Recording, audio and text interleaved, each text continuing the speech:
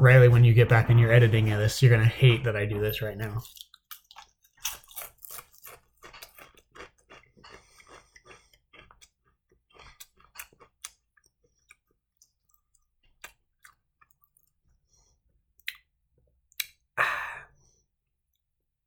You know, I think I could use some more Cheez-Its.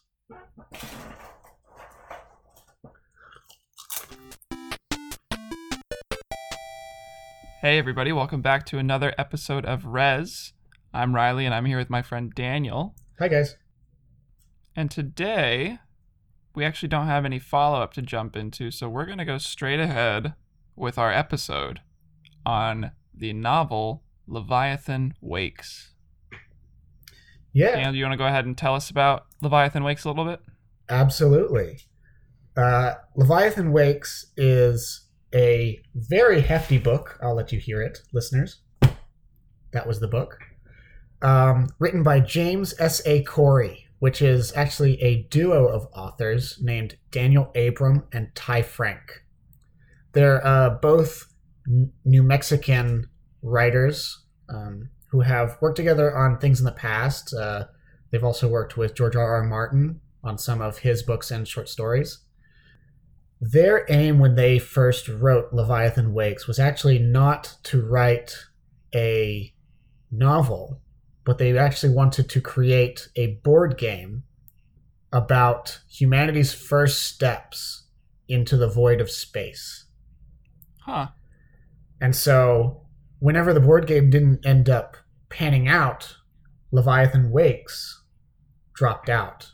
And it's this sweeping epic about Earth, Mars, the asteroid belt, something more mysterious perhaps, and all of the crazy things that happen after there's no single planet that everybody's around. After there's billions of miles of open, deadly space between the different powers, between people, and whatever else awaits. The story starts out at an indeterminate date. It's perhaps a couple hundred years from now in the future. So think kind of, maybe not as technologically advanced as Halo, but a similar distance into the future. And there are two major superpowers in the solar system. There's Earth, and there's Mars, and there's the how can I say this? There's the others that are kind of around them in the asteroid belt, in the Jovian system, and on scattered moons throughout the solar system. It's kind of like a third world thing. Exactly. Now, up until this point, Earth and Mars were doing pretty good. They at least had a peaceful coexistence, even though they're technically kind of like the America of today and the USSR of 20 years ago or whatever, 30 years ago. They're superpowers, nukes, always at the ready, but they're at least peaceful. But what ends up happening is their exploitation of the asteroid belt and of the Jovian system reaches a tipping point, and all hell breaks loose. And the system descends into chaos. And that's where you get dropped off with the two major characters of the book, James Holden and, oh my god, Joe Miller. Joe Miller? Is it? Yeah. Joe Miller. I forgot to write Joe. I forgot to write down Joe Miller. I wrote down James Holden, but not Joe Miller. And Leviathan Wakes is the story about how these two characters fit into the chaos that comes out of a system that's now erupted into war. And what was really cool about it is that you get these characters, but in the universe you still get this sweeping expanse of a universe. Oh my god. I didn't even mean to do that. And after Leviathan Wakes, there are 7 more books. This keeps going.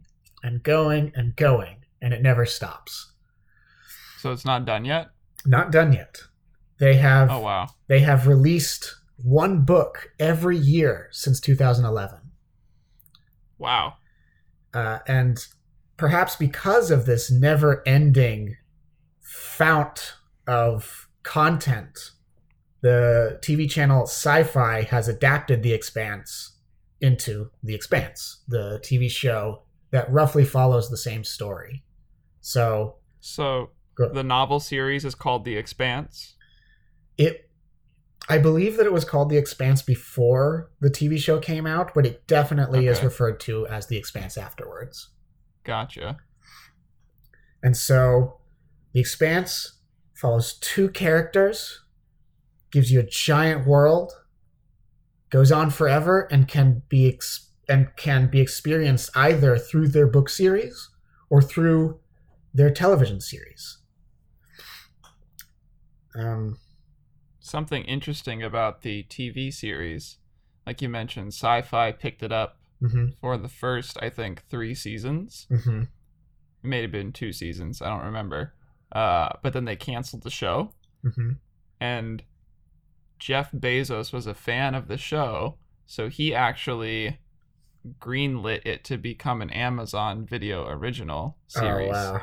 So he basically paid for, out of his own pocket, the show to continue because he wanted to see what was going to happen. Oh, so at least we haven't heard our opinions about the show, but at least we know what Jeff Bezos' opinion is. I haven't asked him what he would rate it on the Daniel scale, but it's safe to say it's probably pretty high. That's good. We need more eccentric billionaires to throw their money at sci-fi products to save them. Maybe he can go back and get Firefly. My take on it is it's probably just some kind of weird wargaming simulation that he's doing between his Blue Origin company and Elon Musk's SpaceX. Oh, okay, I get you. So he wants to figure out a little bit ahead of the game what he should be thinking about. Well, you know what I'm thinking about? What?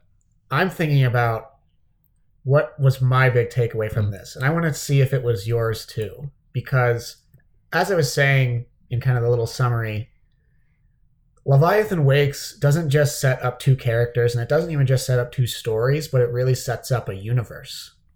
Mm-hmm. And one of the big things that stuck out to me was the Belterlang and other linguistic pieces to the book. Okay, so by Belterlang, you mean the language spoken by those people that are not living on Earth or Mars? Yes. It's there's actually kind of there's a bit of a Wikipedia hole you can go down for that. But the general idea is that one of the things that they were very particular about, and I think it shows from the fact that, or knowing that it was trying to be a board game before, is that they did think about how people would interact with each other. Mm-hmm. And so Belterlang is I think even, is it the first line in the Miller chapter? Yeah. He's talking to, in chapter 2, that's when you're introduced to Miller. He's talking to a Belter, and you get just hammered with this Creole, like, kind of nonsense, but you kind of get it. Because it's this, like, amalgamation of every language that any Earther could have spoken, but was now stuck on a rock with millions of other people who spoke completely different languages. Right, so it's just space Esperanto. Space Esperanto, but with more chaos. So how prevalent was these linguistic things to you when you were reading the book? So your biggest takeaway from the book was the Belter language? Not necessarily the biggest, but it was definitely one of the very first things that I noticed was that Belterlang in your face, the Martians sound like Texans, the Belters have like an unofficial sign language that's just emerged from the fact that they used to or not used to, but they would have to communicate with their hands all the time, but it was still like like common language. And Yeah. it was details that I noticed, and I didn't know if those were even things that were interesting to you, or if they added anything to the book for you. I was just curious. I thought the level of detail in the book was good in a lot of places. Mm-hmm. I think the language is a nice touch. Like, it's pretty realistic, I think, to say that probably people who are living in the asteroid belt are going to talk a little differently than people on Earth, or people on Mars for that matter. Mm-hmm. So I like the language. I had already watched the first 2 seasons of the Expanse TV show before having read this book. So I was kind of exposed to it. Like, I was expecting to hear that language in the book and kind of see how it mapped. And I think the TV series, it's a little more comprehensible in most places. Mm-hmm. Just because you don't have time to like reread things on TV like you do in a book. Yeah. Did they have as much like Russian, Chinese, Spanish loan words in the show, or was it a lot like kind of English but not? No, there were definitely lots of loan words, but I would say they were the more common loan words that you already probably understand. So, have you not watched the show on TV at all? I guess it is important. I watched the very first episode like 3 years ago or something. Oh, okay. And that was enough to tell me that, hey, this is really interesting. But I didn't ever make the time to finish it. And then I actually, by chance, noticed Leviathan Wakes sitting in Barnes & Noble. And I was like, I need to keep reading things. I haven't. I have no idea where this series is going to go, so let's try it. And it was like $10, even though it's huge. And right, that's where I started, was just with Leviathan Wakes. So it's kind of a different experience than the TV show. Okay, yeah, interesting. So then this was your first time experiencing the plot of The Expanse. Yes, exactly. Oh, okay. I actually didn't realize that you had already seen the first 2 seasons before this. I had interpreted the last episode as you hadn't seen it at all. So that probably does color you a little bit too. Like it changes how you see it, right? It does, but in kind of a weird way. Yeah. Throughout the book, as I was reading, I was constantly confused of if this is what actually had happened in the show or not. Like, there were many, many places, and I took a lot of notes where, to the effect of, like, did this really happen in the TV show? Like, this is insane. Did this actually happen? And, why can I not remember something this crazy happening? And I went back and watched a recap of season 1 of The Expanse, and was like, yeah, this all actually seemed to have happened in the show. Nice. So the fact that I watched the TV show did, I think, primarily just made me fear for early onset Alzheimer's. Oh man, that's sad. No, you're doing great. Your brain's there. You got this. I got it. all of the beats, I think I remembered most of, like the general structure of what the story was trying to say, but a lot of the specifics of how that was implemented in the plot were they were new to me again. And there were some things in the TV show that were completely left out of the book as well, which I thought was interesting. I want to put a pin in that and hopefully loop back around. If we don't, then sorry, listener. But no, we will. Because there was even stuff from the very first episode that within like 10 chapters of the book, I was like, oh, this is never happening. Like, this is not happening in this episode. And I'm in Caliban's War, which is the second book now.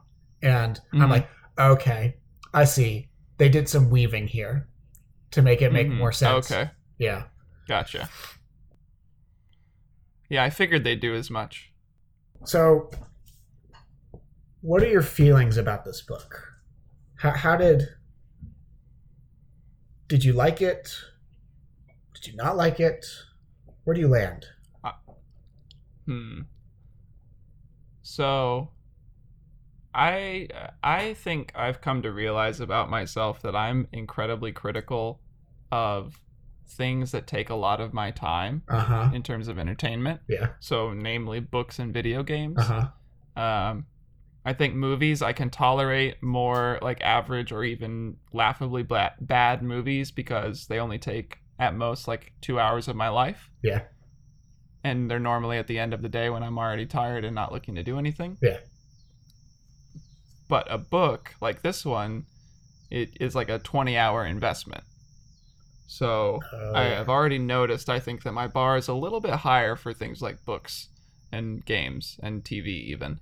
And this particular book is what was it? Almost 600 pages. Like it's gigantic. Okay. So I can see where that would fit in with your system. I actually have no idea how many pages this book is, but we'll get to that. Okay, sorry. Yeah, so with that being said, I think Leviathan Wakes is basically completely average sci-fi. Mm-hmm. It does not really in any ways like surprise me or like delight me beyond, I would say, half of the sci-fi books I've ever written. It also does not disappoint me in any major ways, like Ringworld, let's say. Awful book. Never read it. But it's Halo. Woo-hoo. It's horrible.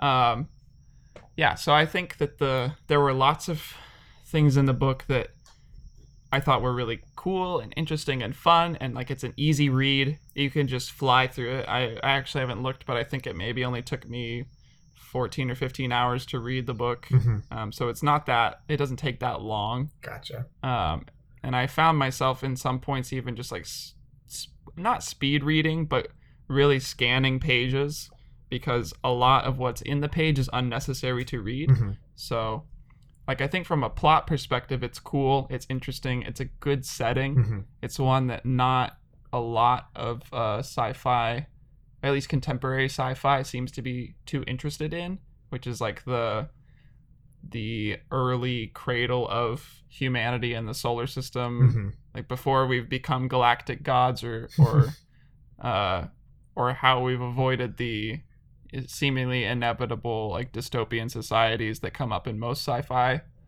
films mm-hmm. or books. So I like that it's just kind of like humanity set in a little bit in the future mm-hmm. with all of the problems that humanity still has today, but adapted into this new future scenario. The thing that detracts for me mostly is like I have a very high bar, I think, for the quality of writing in a book. Mm-hmm. So I don't think that this book met that bar. Interesting. I think that this isn't this. I don't think that this is too spoilery. But did you prefer one character's perspective more than the other? I think I see why you're saying maybe this is spoilery or not. Yeah. Or did you even think about there being a difference between those perspectives, like the writing and the style and the quality? So the writing and the style and the quality, and I would be interested to know if the two authors that wrote this book, if one of them was writing the Holden chapters and the other one was writing the Miller chapters. Mm-hmm. That would make a lot of sense. That is in fact the case. Okay. So you guessed that kind of ahead of time, like while you were reading it as well? Yeah, that makes some sense to me. I think that the tone was obviously different mm-hmm. from character to character, even though the events were carried over. Like there was never, after a certain point in the novel, a disjointed transition between characters, mm-hmm. like chapter to chapter. It was always something that happened to this person influences what's happening to this next person, and back and forth. Yeah. Which I thought was good. Like that's a fine way to do it. The thing I think that like it was different things, I think, that annoyed me about either style. Yeah. Gotcha. So I think there was like a general thing throughout this book that I don't like when books do, which is it was kind of telling you the way to interpret the book. Like it was trying to make a literary or poetic point in some places, but then it would use the character's perspective, like the character's own inner monologue, to tell you how to think about that more literary point, which is very frustrating to me. So I saw that a lot in this book, and I wish there was less of it. To explain to the listeners real quick, I did mention that there were two perspectives at the beginning, and we just were talking about how they're written by both of the authors. Like one author took Holden's chapters, and the other one took Miller's chapters. The perspective is third person limited, so you might be introduced to a character in one perspective, and then this happens several times in the book. You'll get to the other perspective, and they're just referred to as the guy who was standing next to Holden or whatever. and it's like, so it is very, very much separate brains. And that's kind of, I think, what you're referring to a little bit, right, Riley, is that whatever kind of point the author is trying to make or idea they're trying to explore, it's all inner monologues. And that could frustrate you sometimes.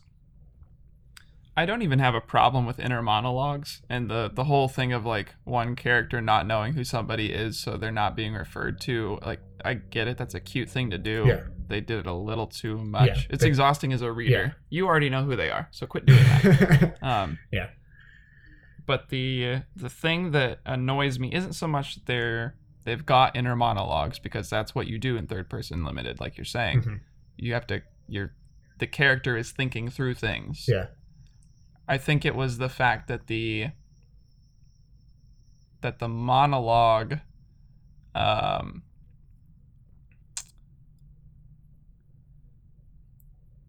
like they would think something that seems almost poetic, like they would think about an irony about the situation that they're in, Mm-hmm. and then there would just, on the end of that little paragraph explaining the character thinking like, oh my gosh, this is so stressful or difficult for me to rationalize about this thing because I was just saying to do the opposite, even though I think this is the right thing to do. Then there would be a thing at the end like, oh, how ironic. Or, oh, this is almost poetic. Or, stuff like that. It's like, don't say that in a book. You might think it in real life, but I have a real problem with books that try to adapt like a real life level of fidelity of certain things, because you're never going to do that. That's not what books are for. Gotcha. I'm not going to put you on the spot for what those moments were, because I didn't necessarily perceive those. But if maybe like after the break or something, or later, we might be able to talk through what those were, because I'd like to see what that perspective is. Because I didn't necessarily feel that as much. I did feel them talking to themselves a lot about various things. Mm-hmm. I didn't necessarily see the author, or not see, but like metaphorically see the author turn to the camera and wink necessarily. Mm-hmm. Is it part of like an immersion breaking? Is it like an immersion breaking thing that they would call it out after they go through their thoughts? It's let me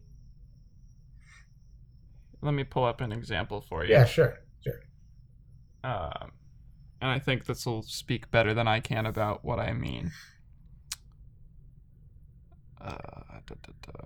Let me just read through this to see how much I have to actually read. Because there were definitely sometimes you could see the monologue go for a page or two. So so you're trying to figure out like, does this actually matter? Can I just get to the chase? Right. Here you go. Here's a good example. So this is from, I think, like chapter 16 or something. It's a Miller chapter. And it's not really spoilery at all? No, there's nothing spoilery about it. So there's a conversation between two people, Miller and somebody named Hassini. And Miller says, "What time is it?" Miller asked. "Late." The word had a depth to it. Late. It was late. All the chances to make things right had somehow passed him. The system was at war, and no one was even sure why. Miller himself was turning 50 years old the next June. It was late. Late to start again. Late to realize how many years he'd spent running down the wrong road. That is an example of something that you need to show me, not tell me. I don't like the fact that they do this in a lot of places in the book where it's something that I think you would have conveyed differently in a different medium. Like in a movie, nobody would be able to say that. Right. You would have to feel that.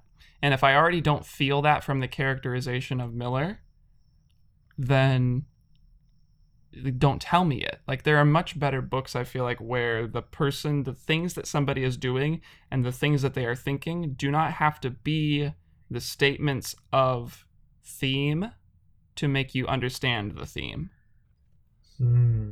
Okay.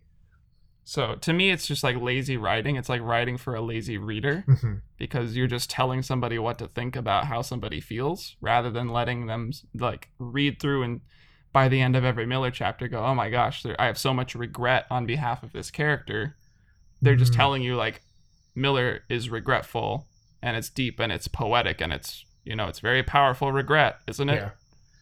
So if there had been some way, or if they had found the time in the 600 pages to show situations where his past comes back or his past like shows itself and shows what had happened that made him regretful, that would have been better.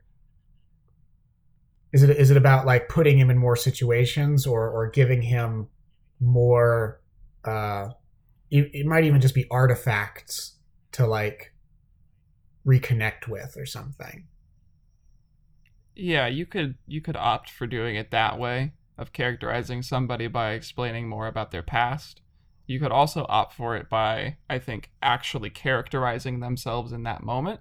So rather than explaining his thoughts, like tell me what he is doing, whenever Hosseini says late, make a Miller kind of like, make his posture slump a little bit, make his words start to drag a little more, make him look off into the distance, like tell me these things are happening so that way I can read that exchange had some kind of effect on him and interpret that effect rather than saying like late, oh, here's all the things that means to Miller. Yeah.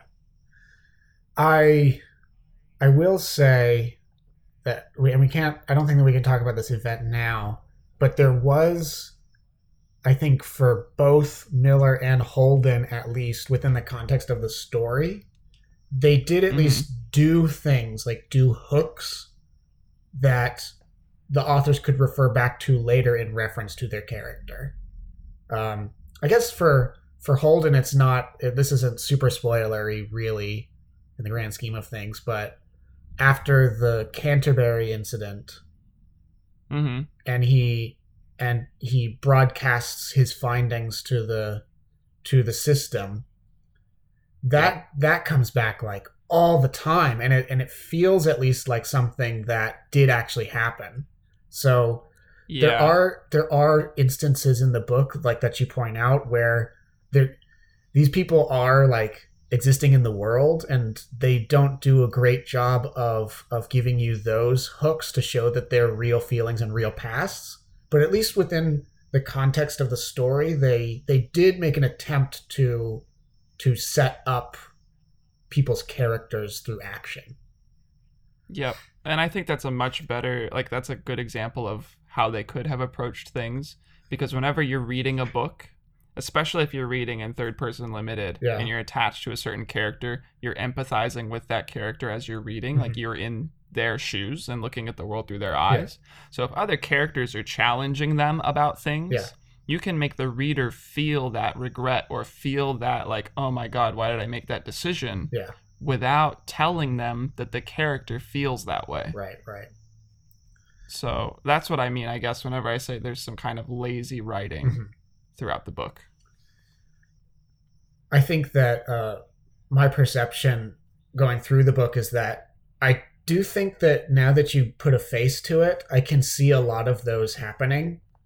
I just feel like it wasn't like every instance. I think that there were some that were handled way better than others. Yeah, I definitely agree. And if you're talking about like having to write one of these a year, Yeah. and it sounds like it's something that these two guys do more for fun than for like creating great literary works, then that's a great context to understand this in, because to do what I'm suggesting, I think takes quite a bit more time. Yeah, this feels kind of like classic sci-fi literature a little bit, as far as like the time put into it.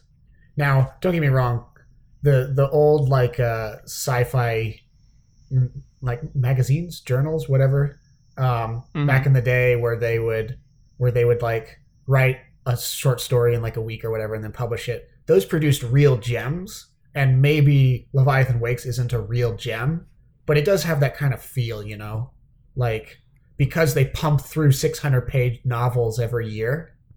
It's like it's a little bit. It might be a little bit faster and rawer and rougher for the reader who gets to it. Yeah, and that's why I say like it's easier to read. It's a little bit more tropey. It's a little bit more classic space sci-fi. Yeah. It's very much just in my mind average sci-fi, Yeah. which is a good thing if you like sci-fi. Yeah. Yeah. I think that's a really important insight. I think that could help somebody decide if it's worth their time investment. So that's really good. Yeah, and it's one of those like it's a 600-page book.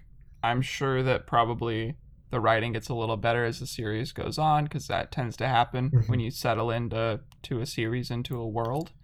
But it's a long road, and if you're not a fast reader, then you might enjoy the TV show more. Yeah. Quick side point to that, because I did do a little bit of lookup on this. The third book, Abaddon's Gate, seems to be the high point of the series as far as like reviews and awards and things go. So that's kind of what I'm counting on. I obviously haven't read it yet, but things that might not be as cleanly done in Leviathan Wakes and Caliban's War, I'm looking forward to The Empire Strikes Back of the series. Right. Yeah. So keep that in mind if you're interested in maybe taking a dive into the universe. So definitely, I do want to ask about some other things that you might have taken issue with. With Gravity, you had a field day, I guess you could say, with the realism of that movie. We didn't even scratch the surface.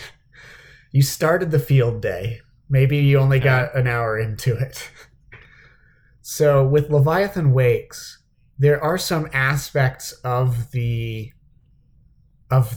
storytelling and of the universe building that are, at least at the surface, meant to be like hard sci-fi. There are things, and I'm putting quotes around that. For example, transportation, although it happens with like another magical drive, it's still not like faster than light necessarily. Yep. So they still have like forces applied to you as you're applying thrust to your ship. They've got very, very hard sci-fi concepts of how like air is managed and how spaces are managed on space stations and ships and those kinds of things. Did you feel like they did a good job with some of those details? Like, did they get them right? And if they didn't get them right, did it do the same thing to you that Gravity did, where it was at times a little bit distracting to have things not quite line up with reality? So I actually will disagree. I don't think this book is hard sci-fi. Yeah, and that's why I put quotes around it, because the authors themselves also don't put it that way. I just more mean that there are people who point to it as hard sci-fi, and I feel like this could be an opportunity to discuss why that isn't the case. Sure. just for anybody who's not aware of the distinction, there's kind of two camps of sci-fi that are really more of a spectrum. There's one end that's called hard sci-fi, and then another end that's called like just soft sci-fi. And basically, the harder the sci-fi gets, the harder, or the more detailed any explanation of the existence of any technology is, as well as the more quote-unquote realistic the confines of people's actions are within the science fiction world to those new physical laws. Based around the technologies or the whatever. So Star Wars is incredibly soft sci-fi. Planes, like the fighters are treated like airplanes. They've got laser swords that nobody knows how they works. But it doesn't matter. Yeah. Like the explanations of those things don't matter. Whereas something a little bit more on the hard sci-fi side of things would be like The Martian, for example, where it's very much a book that's in the numbers about, is it actually possible for you to grow potatoes in a habitat that's only got this much air and this much soil, and what do you have to, like, how much water do you have to use every day on them, etc., etc.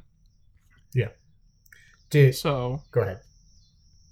Yeah, so hard sci-fi in summary is sci-fi that is very much trying to be bound by physical law. And soft sci-fi is more using science fiction elements as literary devices. Yeah. And Leviathan Wakes it has things that people might be able to point to as being like, oh, look, they're paying attention to the details, but it's definitely something that will stop the explanations for things before going too deep. It just helps to... They're just trying to more do like a world building rather than like a world explaining. Right. Yeah, I think that's a great way to put it. Though all of the technology that they dive into, they only do it to the level that somebody already in the universe would pretty much know about off the back of their hand.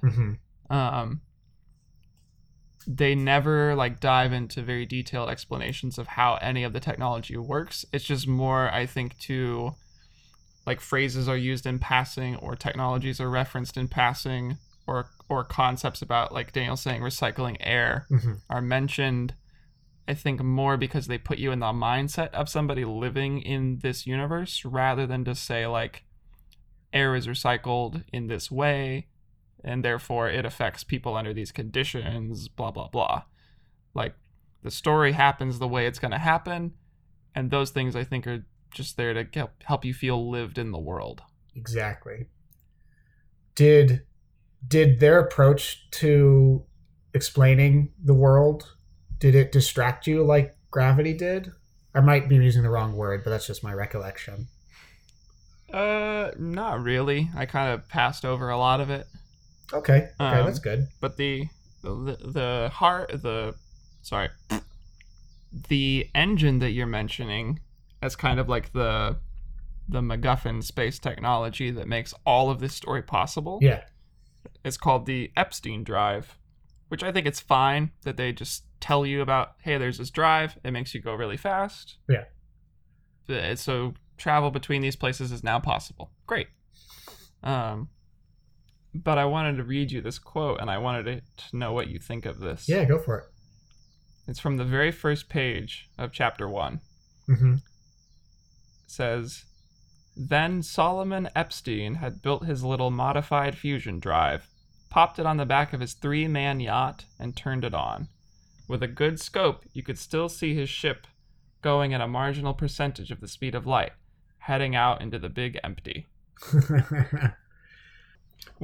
So the thing that I thought was kind of interesting about this, and it might have just been a throwaway line, but I wanted to know what you think about, do you think Solomon Epstein is still out there? Like, do you think he's going to come back at some point in this series and become an important figure?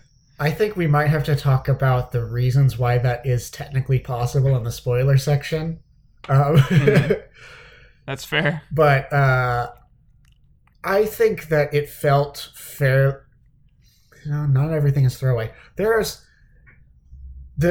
another example of another kind of concept that ends up becoming really important, is Protogen as a company gets mentioned kind of offhandedly towards the beginning of the book, and you come to find out that they're like crazy important. Same with kind of Julie Mao, how she ends up becoming really important. I think it's not crazy, but at least so far the only examples that I've seen have been referenced back in the book. There's seven more books. It's possible. It's very possible. Old man Epstein turns his ship around, crashes itself into Earth. Coming to give these kids a whooping. Oh, Earth and Mars need a whooping, that's for sure. And a whooping they will get. It is an example, though, to me, of totally acceptable technobabble like backstory that was just totally fine with me. I was like, yeah, yep. we have our special drive. It went off. It's kind of cute that he is presumably dead on the ship. Yep. But yeah, it's cute. It's a little bit like the Tesla Roadster that Elon Musk shot out into space. I adore the dark humor surrounding that they think that people, or that he might have buried a body in it. We would never know. Exactly. It's the same thing. The Musk drive, sending his victims off endlessly into the void. So that's interesting. Do you think that as far as like your perception of the realism in the book, do you think that between this and Gravity might have been that you didn't feel like Leviathan Wakes needed to be like to take itself more seriously, like because it establishes at least fairly early on that it's not hard sci-fi, whereas Gravity might have been a little bit more hard? Right. I think with Leviathan Wakes, it makes no pretense that it has any bearing on the real world other than like some notions you're familiar with about there's planets, there's orbital mechanics, there's thrust. We're going to stop there and we're going to ignore it forever. Gotcha. Like, just these things exist. They will be in the plot when they are needed. They will not be when they're not. Whereas I think Gravity, like, the entire movie seemed to revolve around the level of realism of what was happening. Like, and it doesn't help that it was set in modern day. Yeah.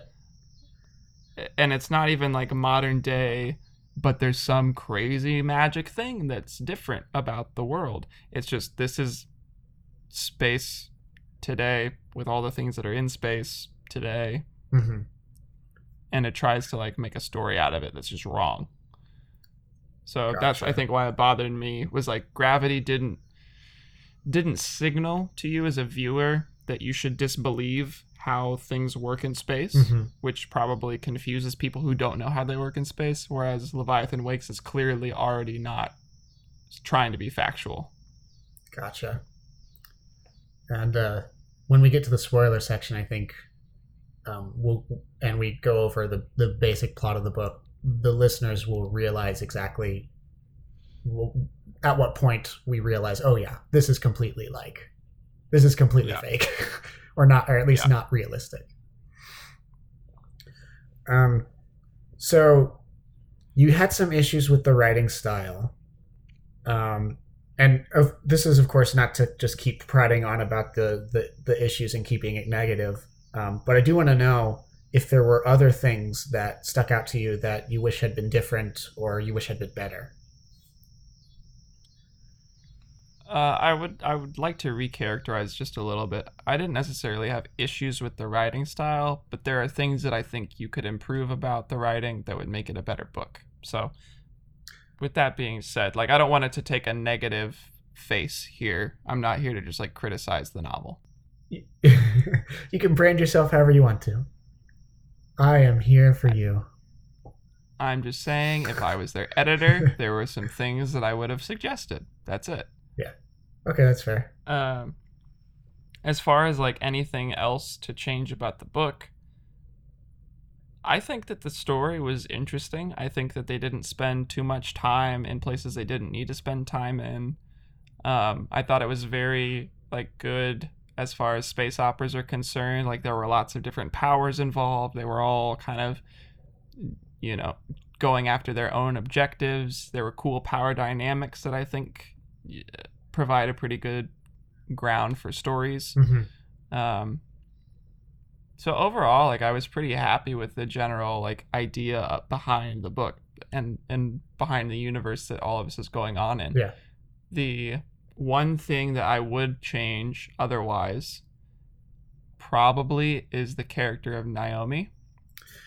I don't disagree with that. So in the book, she is very much, and then maybe this is the general thing that I would change about the book, is it's a male perspective through and through. And Naomi is kind of written as an object of male affection in the books. Whereas they got her so much more right, I think, in the TV series. She is not there to please anybody else. Oh, that's really good to hear. That's good. Yeah, she is a cool character in the show, and for reasons that like aren't patronizing. Yeah.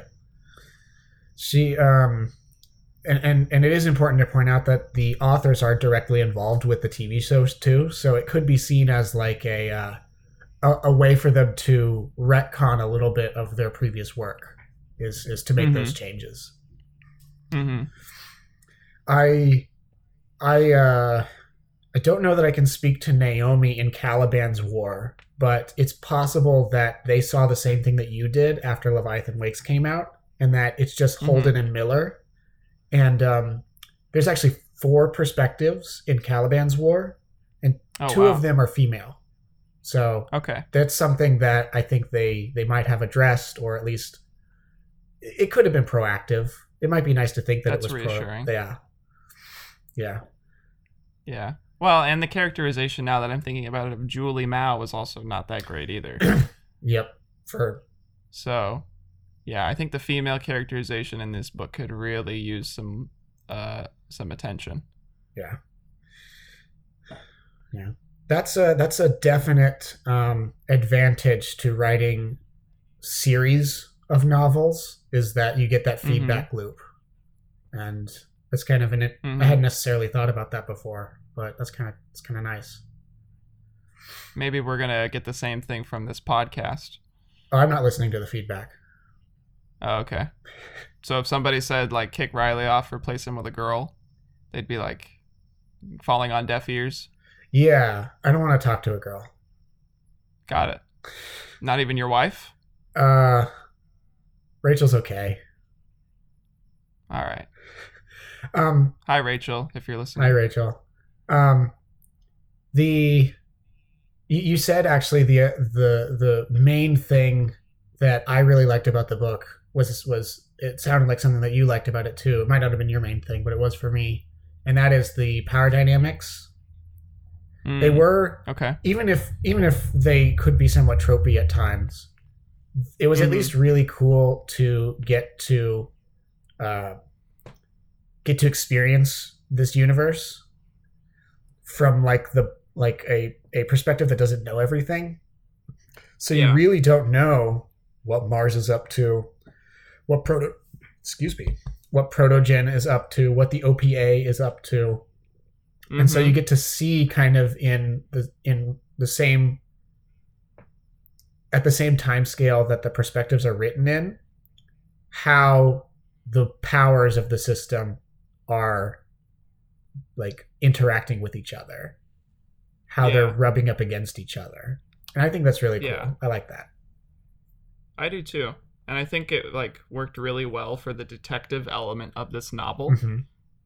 Because Miller, one of the characters, is a detective, and so he's always like trying to piece together puzzles. And because you as the reader do not have complete information about what all these different powers are going after, it's really, I think, a good thing for the writing of the mystery, because then they've got some freedom to say like, this is how this works in Mars, and he's figured this out. So that means this logical conclusion over here. Yeah. And they don't really contradict themselves in a lot of that. So I thought that was cool. I liked to, I don't know if you did the same thing, but I at times like to think of Miller as, even though he's flawed, he was at least soundly thinking through how everything worked. Whereas Holden was kind of not the opposite, but he was flying by the seat of his pants. And anytime that he came to a conclusion, he was like, I got it. And he would just like, he wouldn't necessarily examine it deeply. So we got two different ways of like people reacting to the events around them. Did you see that too? Right. It was the classic idealist versus pragmatist approach, where Miller was the pragmatist. He was doing things that made logical sense and making the best of his situation, whereas Holden was very much an idealist with a strong set of beliefs and took actions regardless of the consequences because they were in line with his beliefs. Oh, yeah, and we can talk about that a little bit after the break. But yes, I agree. Yeah. Speaking of the break, I feel real gunning to talk some spoilers. Do you have anything else that you would say about the book before we do that? Not so much about the book itself, and maybe this is something I'll even cut. Sure. But this is one of the most expensive books I've ever bought because I bought a Kindle to read it on. Oh, okay. That's kind of cool. Which kind of Kindle was it? Just the Paperwhite. Okay. Does it is it the backlit one or is it one up that's backlit? It's backlit. Oh, nice. Sweet. But I've got the backlit light turned almost all the way off. So, did you decide to do that because you saw how big the book was, or have you been wanting to get a Kindle? It was exactly because I saw how big the book was. And I did not want to carry that in my backpack every day. Fair enough. I understand. So, I didn't intend to force you to get a system. Sorry. No, it's not your fault. It had the nice byproduct, though, of me realizing that the Kindle is going to be amazing for books that I do not want to have physically. Yeah. Not just because of size, but for various other factors. Like I like reading, but I hate having books around that I didn't love. Yeah. It always makes me feel sad to read a book and then I just have it sitting on my shelf and know that I don't care about it and then eventually give it away. Yeah. So I like that the Kindle is kind of a triage system for my opinion. Yeah. Where I can put a book on it, read it, and if I hate it, I never have to invite it into my home. Gotcha. But if you like it, you might even decide to get a physical version to like adorn your home. Like if you like it a lot. Precisely. Yeah. Is this also kind of connected to, I can't remember exactly who the author was, but in the past I remember you had not worked on cleaning your house, but like worked on deciding which items in your apartment needed to stay and which ones didn't. I can't remember exactly what that was called. What was it called? Yeah. That was a book called The Life-Changing Magic of Tidying Up by Marie Kondo. That guy. Girl. Yeah. The book was a guy. She was a girl. Right. Yeah, after reading that book, it completely changed my opinion on how I should treat the things that are in my life, like the physical items that are in my life. Yeah. Actually, I also gave that book away. So it was a good book, but it served its purpose. Yeah, the ideas are in your head now. Exactly, I got it. So I don't need it anymore. But yes, this fits very nicely with that idea, because now I don't have to keep books that I don't love, and I've got this device that I do really like that I can keep around. That's good. I'm glad that you liked that you ended up liking the Kindle too. Was the book a good read on the Kindle? Like was it I don't know if there's like different fonts or layouts or whatever. Did they do a good job with it?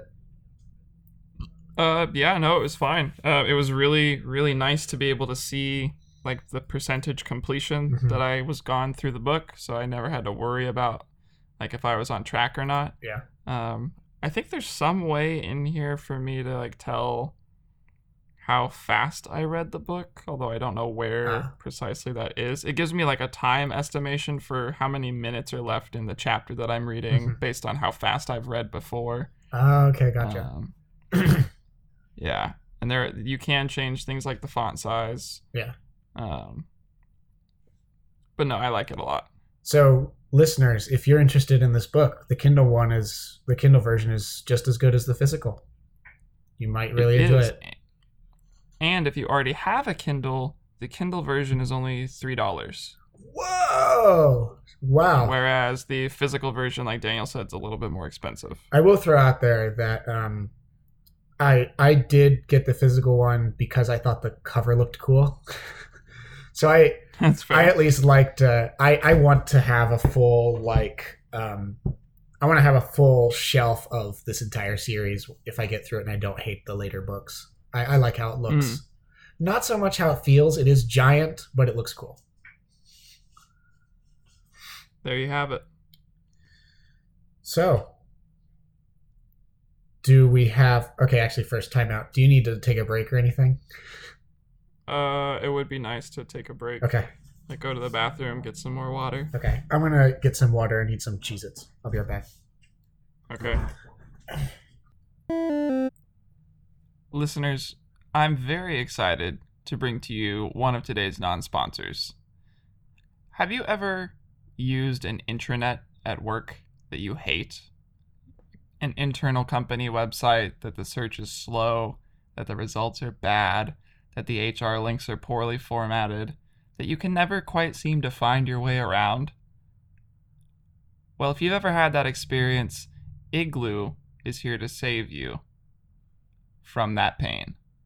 Igloo is a service which offers to replace your company's intranet by extraditing you to Siberia and building an igloo for you that you can then live in far, far away from any pesky job-related activities, from any horrible search bars, from any meddling HR representatives.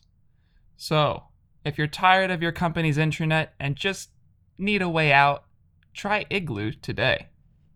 Go onto their website, getmeoutahere.com, and put in the code RES in the promotion box to get 10% off your first flight to Siberia. Thanks to Igloo for not sponsoring the show. Well, Riley, we actually have a really special, not sponsorship this time, but it's actually a corporate announcement from the Belt's most important construction yard, Tyco. Tyco Manufacturing is excited to announce a new construction yard that they are assembling in the orbit around Vesta. This shipyard, codenamed Yahweh, will house Tyco's newest subsidiary that they're calling Get On Yahweh. Get On Yahweh will take over construction of the Nauvoo and all future Mormon transportation throughout human space. Rest assured that this change will do nothing to impact existing projects and will allow for Tyco and Get On Yahweh to focus on the great journey that their patrons are soon to embark upon. Visit their website at sww.get.on. That's sww.get.on for progress pictures and more information. Thanks, Tyco, for your announcement and for not sponsoring this episode. So, now we're back. Yeah, how was the bathroom break? I really enjoyed it. I ate a lot of Cheez-Its. I don't think you heard any of my eating of the Cheez-Its, but I ate a lot of the Cheez-Its. And now I'm good to go. As I mentioned at the beginning of the episode, the book starts you off in a solar system at peace, but a very fragile peace. And you are dropped into the shoes of James Holden, who is he's the second in command of a ice hauler that goes between, I believe, I think it was Saturn, right? It was Saturn's rings. Yeah. Goes between Saturn's rings back to the asteroid belt where all the people are that need water. And Saturn's rings has tons of water. So they just grab giant pieces of ice with their ships and they have to bring it back. When his ship, the Canterbury, encounters a distress signal from this ship called the Scopuli. They investigate only to find that it's a trap. And the Canterbury gets destroyed. James Holden and a small contingent of the crew make it out on the little ship that they went out in to go investigate the crash. But they're being pursued. And they're trying to get away from the people that ended up destroying his ship. While this was all happening, James encounters evidence of who might have been the culprits of this. He thinks that it could have been the Martians, and he broadcasts this out to the entire system because he feels that it's important that he lets people know about this. It's important that people are able to make the decision about what to do. That's at least his perspective on it.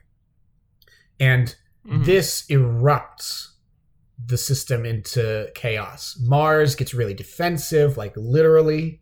They put all their weapons and their ships on high alert. And the asteroid belt is furious of this because they think that they were trying to pressure the asteroid belt into meeting some kind of demands that were going to come.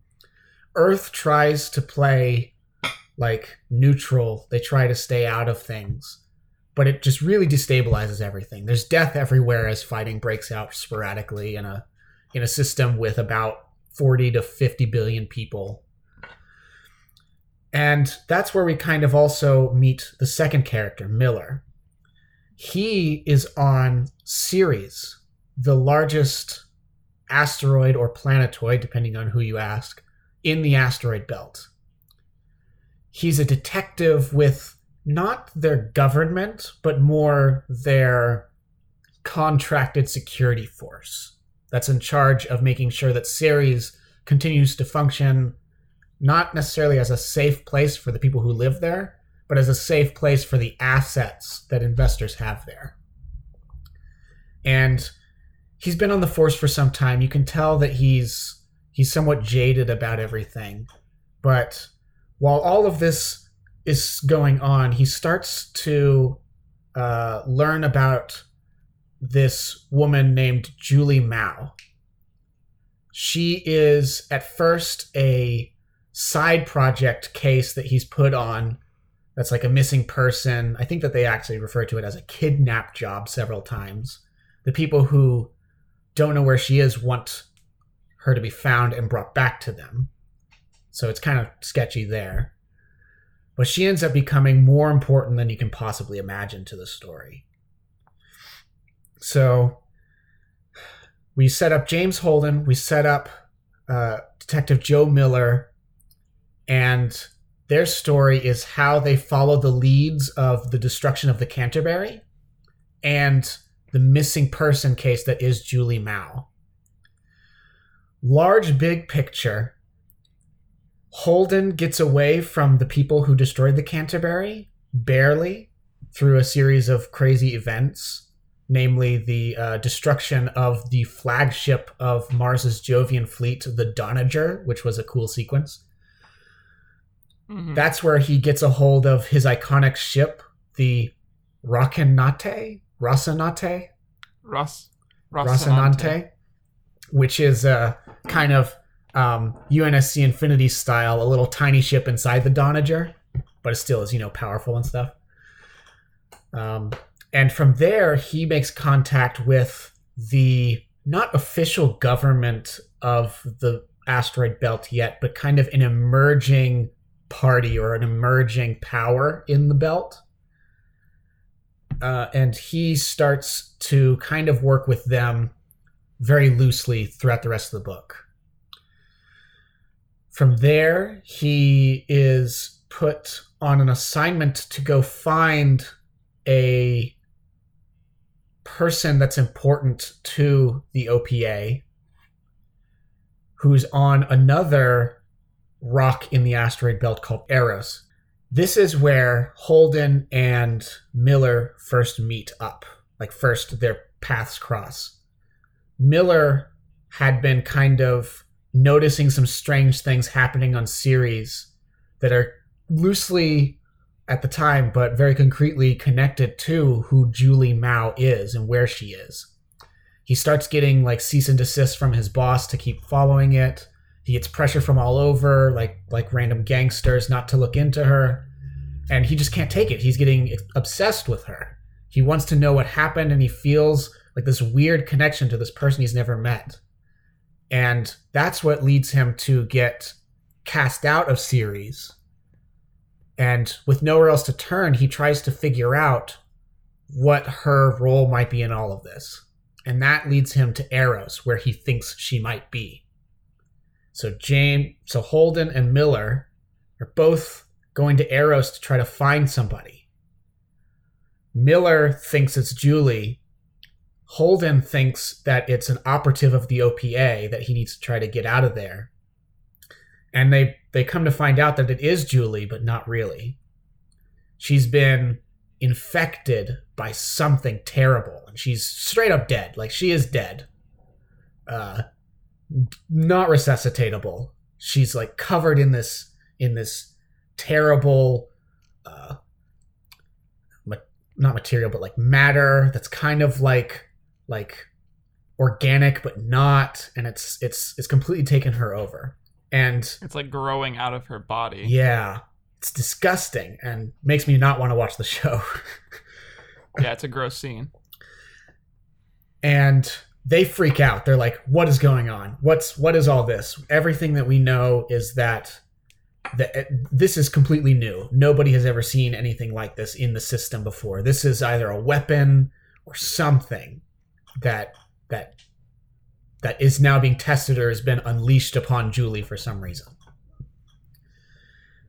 While they're on Eros and they are trying to figure out what's going on, larger forces are also working, though. And the people who infected Julie, well, at least indirectly, simplified, infected Julie, took her body and then conducted the experiment that they always wanted to do, which is they infect the whole moon or the whole rock, like 1 million people with this disease. And Holden and Miller, with their loose alliance, are able to barely get out with their lives, kind of. And they make it back to the OPA, and they're freaking out. They're like, what's going on? They tell them, and the OPA's freaking out, like, what is this thing? What could possibly be happening? And with some investigation, they find out that through a series of events, this is the responsibility of another organization, a shadowy organization called Protogen. They are a security firm based out of Earth, or actually based out of Luna, that has some kind of, at this point, non-discernible ties to people on Earth, or maybe even the Earth government, who wanted to find out what this thing was, what this infection was. And so they're the people that are found to be responsible for it. Miller, Holden, and some of the Belters go to raid their kind of home base, that they get a tip on where it is. And that's another cool fight scene, because they have to go in and destroy those same stealth ships that destroyed the Canterbury. And then they also get in there and they get some answers. What the infection is it is it's out of this system, alien in origin.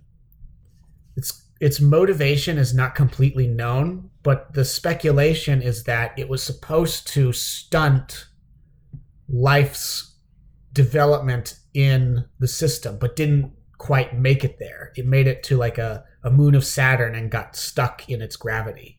And so it was supposed to arrive a lot earlier and just wipe out wipe out life in the system and just not have us be a threat to whoever designed it. And instead, it just got caught there and just stayed there. And only now was it discovered by Protogen, and they're experimenting with it and seeing what its potential can be. They call this the proto-molecule, which, whatever, Protogen. You do you. Yeah, of course they have to brand it. Yeah. And they find out all of this, Miller kills the dude who was telling them this, who was kind of the mastermind. It's a big thing.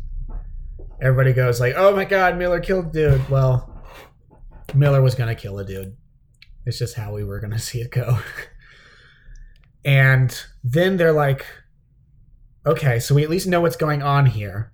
We know that Eros is overrun by this terrible, terrible proto-molecule of unknown alien origin that seems to just terribly mutilate and kill anything that it gets in contact with. We have to do something about this. So Miller helps the OPA come up with this plan to basically try to destroy Eros with a giant ship. And not just with a giant ship, but by pushing it into the sun. Yes. They're going to ram a giant ship into Eros, which is in the asteroid belt, and just get it to be melted into the sun and just evaporated. So that way the proto-molecule can't be a danger to anyone anymore. Sounds kind of cool. It would have been really cool. But then the next crazy twist ends up happening while they're executing this final desperate plan. They set everything up, and the ship that was supposed to start pushing Eros towards the sun misses. And you're like, what? How does it miss? It's just a straight line. But what you find out is that this proto-molecule is more than we thought it is. It has some kind of crazy power that makes it so that way it actually moved Eros out of the way of the ship. Seemingly intelligently. Seemingly without affecting the gravity or the forces at work on Eros itself. By this point, Miller's kind of given up all hope on his life, and Holden is in a ship right off, like, kind of protecting Eros. And so Miller's going to try to sacrifice himself by blowing it up. And so, he's on, like, he wants to die. He's kind of had there's a bunch of reasons why he wants to die, but he wants to die. And so now we're back to those two perspectives. And Miller is on Eros, now flying magically at inhuman speeds towards Earth. And Holden is trying desperately to keep up.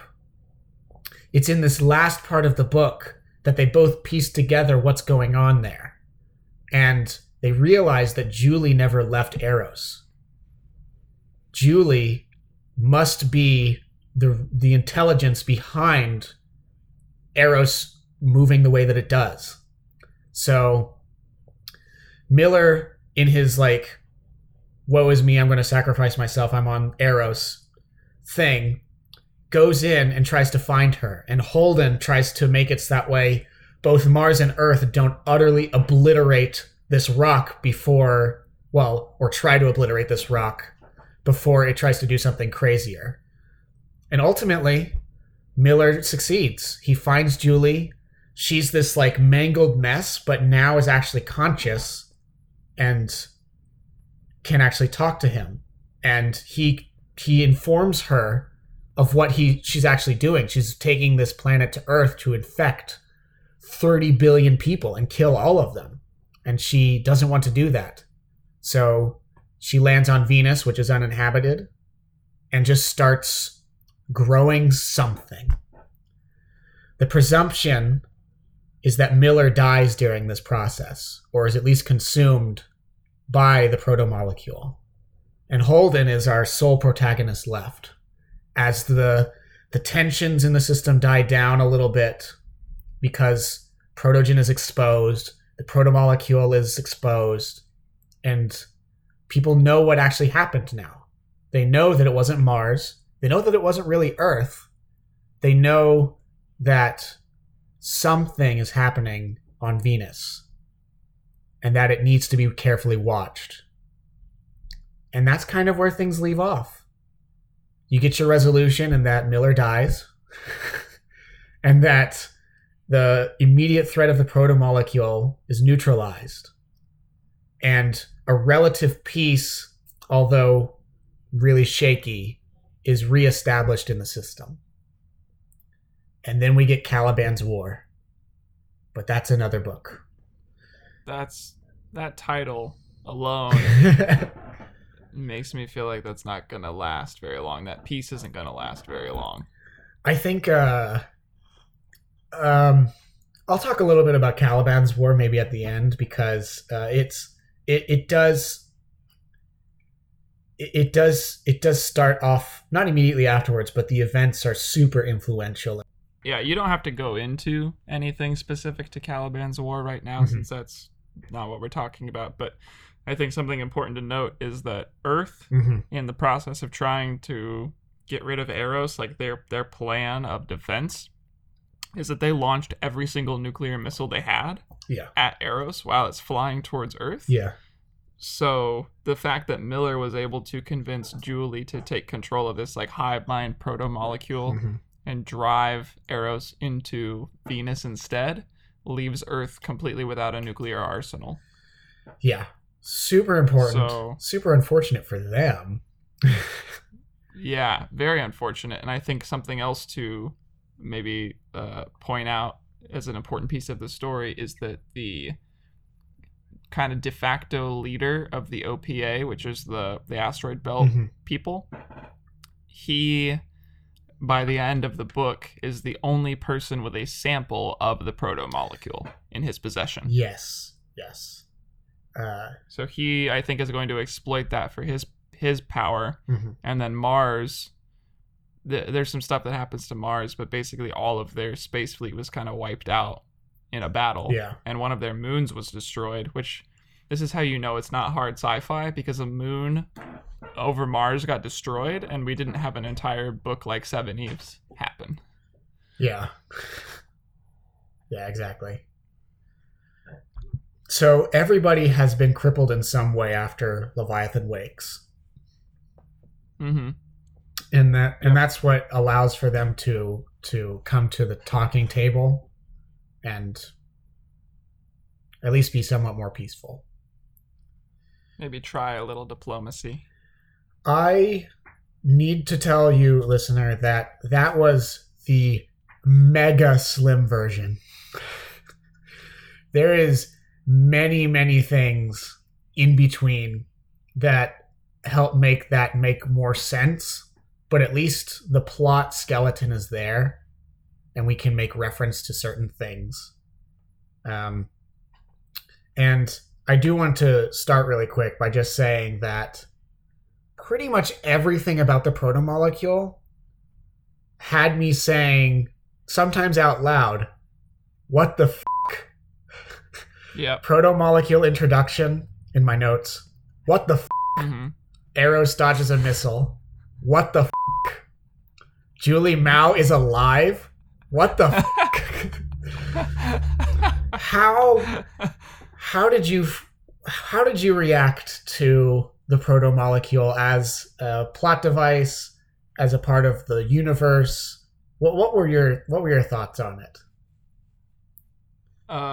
So kind of like I said at the top of the show, I didn't have as extreme of a reaction because I already remembered that the proto-molecule existed. That's fair. So, it's totally fair. Like I knew reading the book that this was a thing, but I kind of only remembered it in the context of the second season of the TV show. Like I did not remember that it took over Eros. Basically, my memory of the TV show goes all the way up to the point where the Eros experiment happens. So they find Julie, and then the episode where there's an episode all about the unfolding experiment on Eros where they like trap everybody in these chambers and then gas them with the proto-molecule. Protogen does this.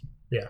And then I slightly remember the raid on the Protogen headquarters afterwards, and then everything else is fuzzy. So the moments where like they point at the giant ship and Eros dodges it, I was like, did this happen in the show? Like, if this happened, how did I forget this? I think that it like literally says something to the effect of yes, here's the exact passage. For the Nauvoo to change course at the last minute without falling apart would have been impossible, and so it hadn't happened. Eros was roughly 600 cubic kilometers. Before Protogen, it had housed the second largest active port in the belt. And without so much as overcoming the grip of Miller's magnetic boots, Eros Station had dodged. I thought it was hilarious that they used the word dodged.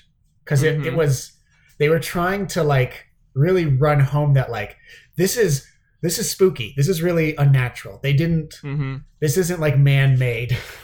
And then the very next chapter, holy shit, said Amos in a flat voice. Jim, Naomi said to Holden's back, but he waved her off and opened a channel to Alex in the cockpit. Alex, did we just see what my sensors say we saw? Holy shit. Yeah. Yeah, it was definitely like that watching the show. The proto-molecule is spooky stuff. Yeah. Super creepy. So I liked it as a plot device. I thought it was really interesting. I think even in the book they go into more detail about it than they did in the show, which I really liked. But they talked about how it was sent to the solar system a long time ago and specifically meant to target single-celled organisms and kill them, or at least like make them part of the proto-molecule hive mind.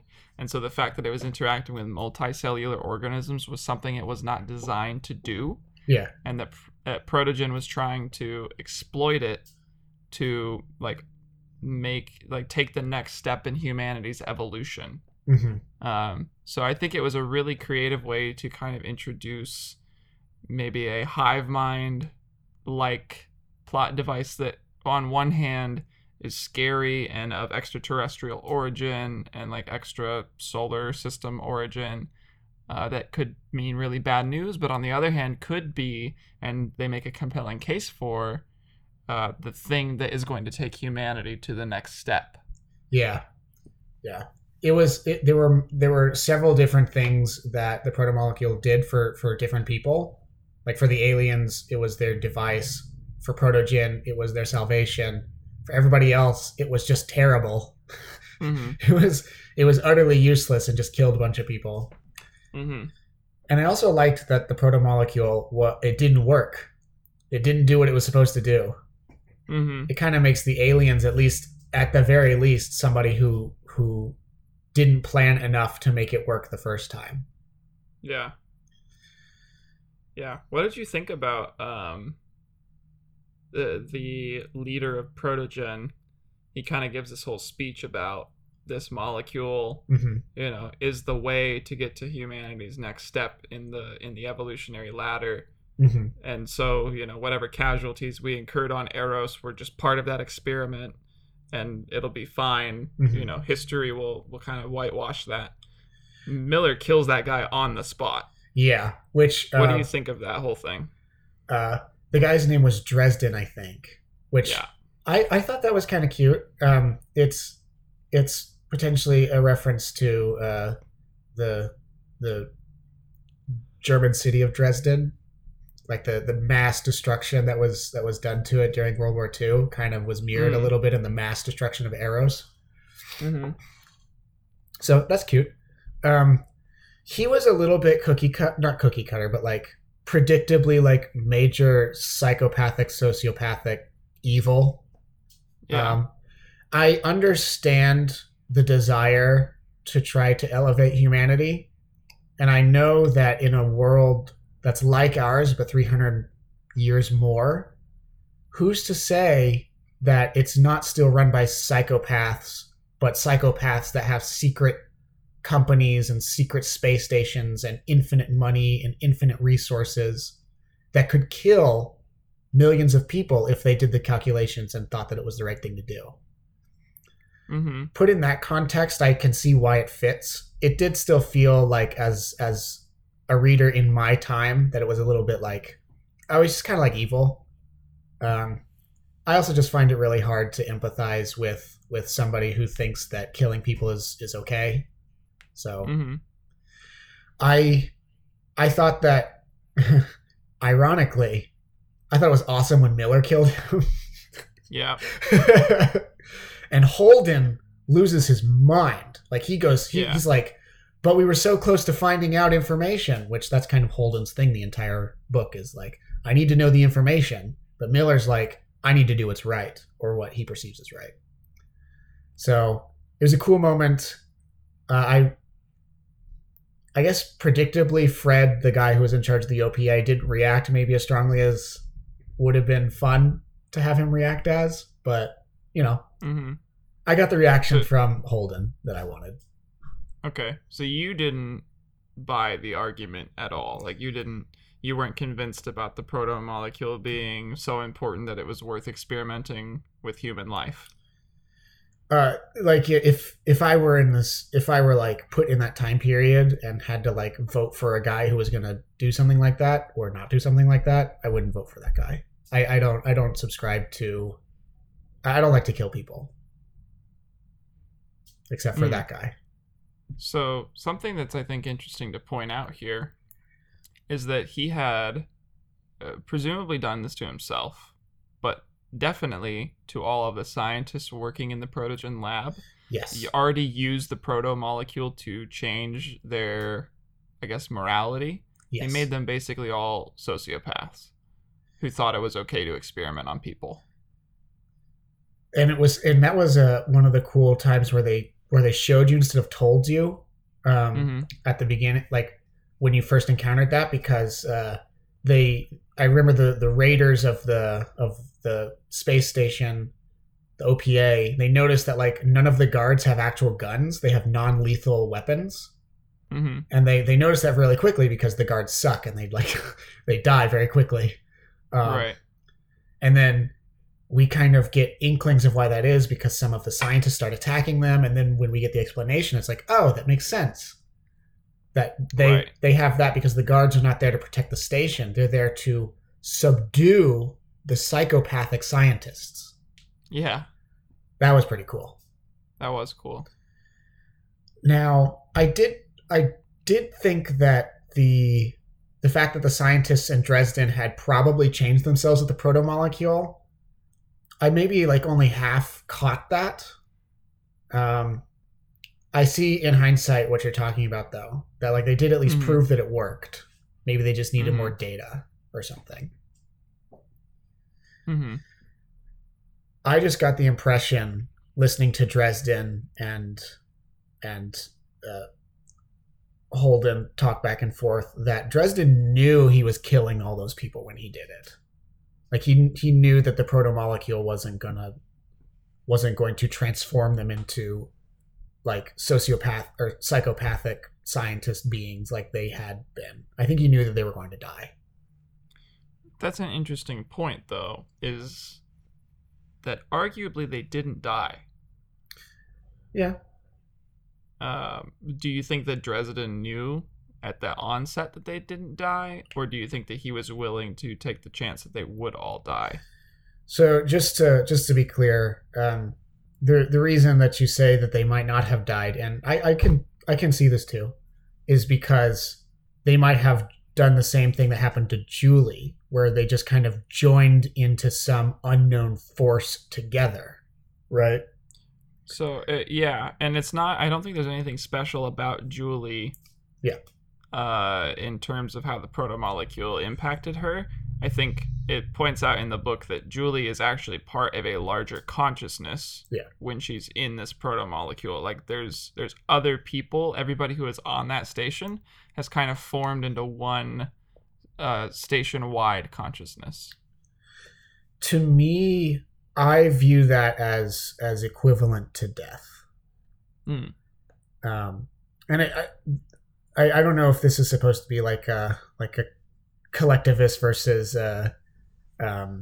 what's the how would you say the opposite of collectivist? Individualist. I don't know if it's supposed to be like an analog for that, like those kinds of societies.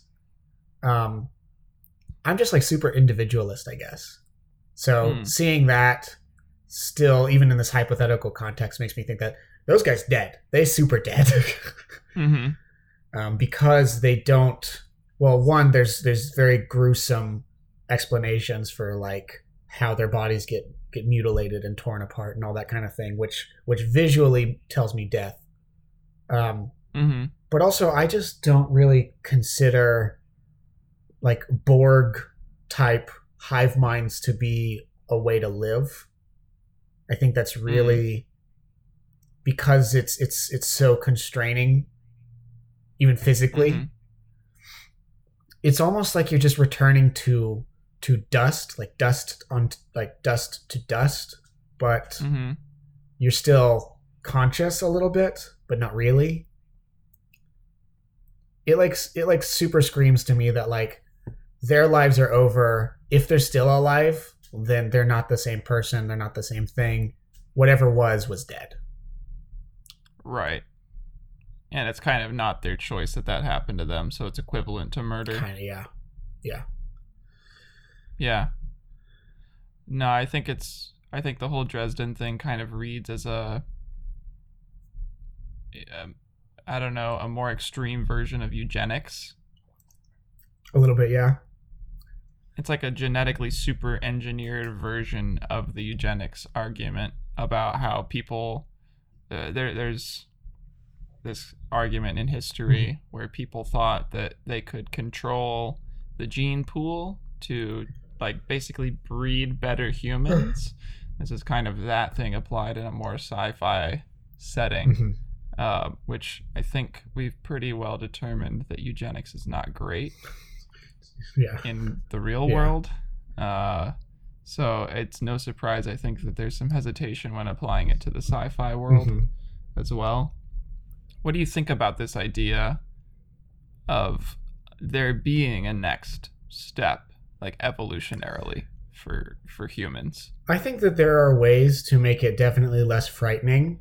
Do you think that it exists? Oh, I guess in real life, there could be a version of that through like cyborg stuff, you know? Okay. I haven't ever really been convinced that somehow you can move whatever consciousness is out of our body into either another body or a computer or a hive mind and it still be living or it still be the same thing. I haven't necessarily been convinced of that in my life. So for you, like the next step in human evolution would be to divorce the consciousness from the body? I think that is one way to do it. A way to do it, a direction to go that still preserves the self, at least the way that I perceive it, is to just add on rather than move the consciousness through like cyborg stuff. Right. I think that the cyborg stuff might be slightly more realistic. Because I mean, we legit have some cyborgs now. Like there's people with extra enhancements because they didn't have an arm, now they have an arm. Didn't have an eye, now they have an eye. Right. Is that something that you think that they could make moving consciousness or completely transforming the human being like that work? Is that realistic to you? Maybe someday. I don't as formulated, I think, by the whole notion of like a step function change in humanity's existence. Like I don't think that there's going to be an evolutionary leap that causes us to suddenly become different creatures. I think it's going to happen very slowly over time, and probably in like an additive process like you're describing. It doesn't really make sense to me to think about a next step in human evolution because it's almost like whatever that next step would be is almost by definition no longer human. Yeah. So I always think it's an interesting idea whenever it comes up in sci-fi. Can I spoil Interstellar to talk a little bit about how they do it, or should we leave that alone? Is it okay to spoil Interstellar? Daniel's about to spoil Interstellar. If you don't want to hear the spoilers, then skip ahead by 2 minutes from where you are right now. Spoiling it in 3, 2, 1. So the whole reveal that the beings um, that were helping Matthew McConaughey basically do everything were just Mhm. future people. Yep. I feel like does that fit in with the whole like they've just evolved so far that now they're not even human and they're like like they're outside of time type thing? Is that kind of what you're referring to, like that same idea, or is it something else? Yeah, I guess I'm referring to the notion that like whatever humans become in the future, we won't probably even recognize as human anymore. Like the people of the future, the things that we are turning into, Yeah. will look back at us the same way we look back at like primitive humans or Neanderthals or even maybe chimpanzees, I think. Gotcha. As far as like that's naturalistic evolution, Hmm. but I think like the things at the end of Interstellar are just as far removed from whatever humans are today as we are from whatever chimpanzees are. Gotcha. Right. And that's actually kind of a natural. That's still kind of like a natural idea. I mean, they probably got there through like scientific progress and stuff, but they didn't necessarily Mhm. try to do the same thing that Dresden was doing with the proto molecule, right? Because that was a very active thing by an individual, not so much like a natural byproduct of scientific progress or even like basic evolution. Yeah. Yeah, I think that's something that's good to point out is that anytime I see like an individual event or an individual person think that they can I don't know, bring about this revolutionary change in let's say humanity. Mm-hmm. I think that that premise is almost always just completely rejectable because of how humans work. Like, Mm-hmm. there's no way that you could just change things in a generation or even over time, like very quickly. And I think with some of the gene editing stuff that's going on, in the real world, Mm-hmm. we're starting to get into some spooky territory. But I think that is going to be pretty tightly controlled. Yeah. Yeah. So I don't know, just an interesting idea to think about. Unfortunately for everyone on Arrows, Yeah. Protogen did not have the proper controls. No, they don't seem to be interested in morals. Did just a quick side thing about Protogen. And I mentioned Mm-hmm. earlier that I thought that Dresden was a little bit too caricaturedly evil. Yep. And you were asking me if I could even empathize with that. Can you empathize with their approach? Since I feel like we both are open to the idea of moving forward as a species. Would you be willing to move forward with Protogen? No. The reason why I think I was asking was that is Miller's entire justification for killing Dresden. Mm-hmm. Is that he says that he was starting to get convinced and that he could see that everybody else was starting to get convinced by this guy's silver tongue. Yeah. Um, and so that made it kind of hard for me to buy the motivation that he killed him because he started to think like maybe this is a good idea. Mm. I like later on when they go back and they get a little bit more subtle about the guy had a lot of money, a lot of influence, a lot of power. Mm-hmm.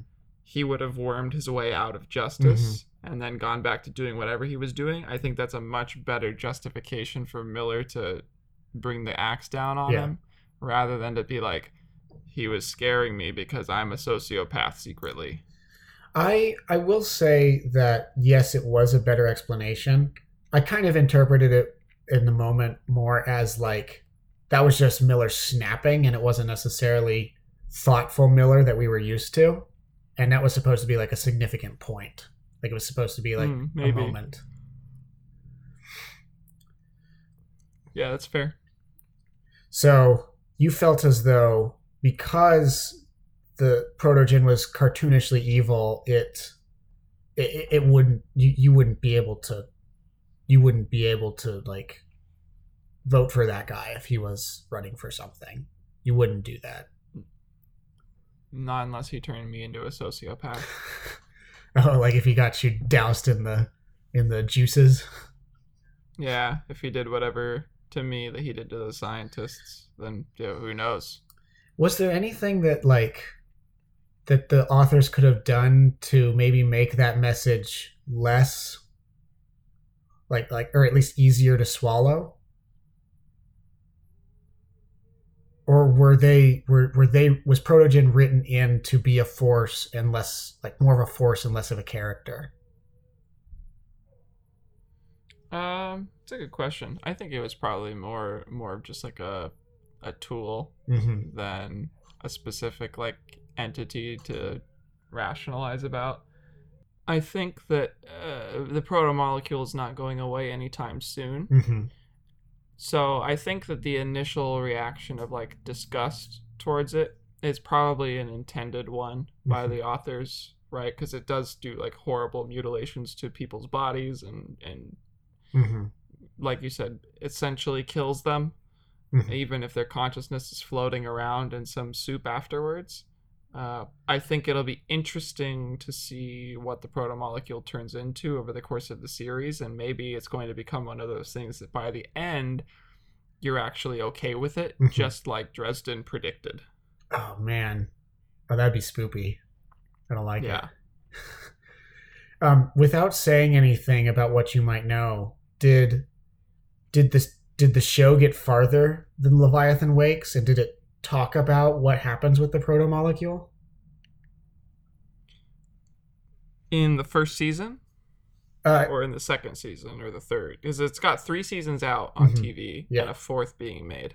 I don't know if the seasons map directly to books or not, so I didn't know if season 1 even went into Caliban's War or beyond and talked more about does the protomolecule stick around, and does it do what you're talking about? Does it stay relevant? No, season 1's pretty much an exact mapping to the first book with some additional things going on in there. So like you were saying, I think there was stuff that was lifted from the second book that got put back into the first season. But as far as I think Holden and Miller are concerned, their story in the first book is exactly the same as the story in the first season. Gotcha. Okay. The going back to the TV show and what they lifted from Caliban's War, Christian Avasarla. Who's that? She is the big politician lady on Earth. Oh yeah. Were you expecting her to be there when you started reading it, and when did you realize she wasn't going to be there? Yeah, I was expecting her to be there. I think I realized it on the 3rd chapter when the first one was titled Holden, and then the second one was titled Miller, and then the third was titled Holden. Okay. Gotcha. So you were like, uh-oh, well, something happened there. Yeah, I was interested to see what was going to be different, if anything.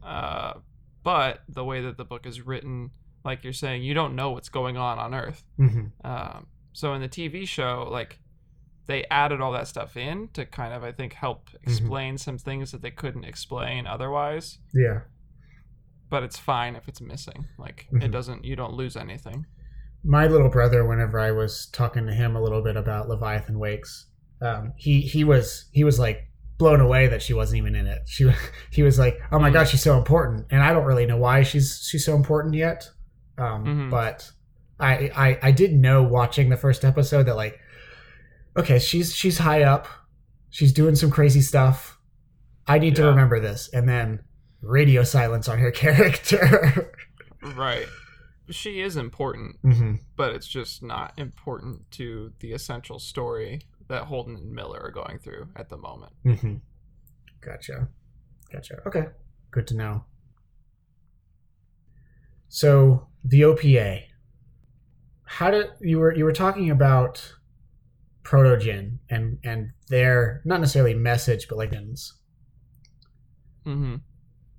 Are you rooting for the OPA?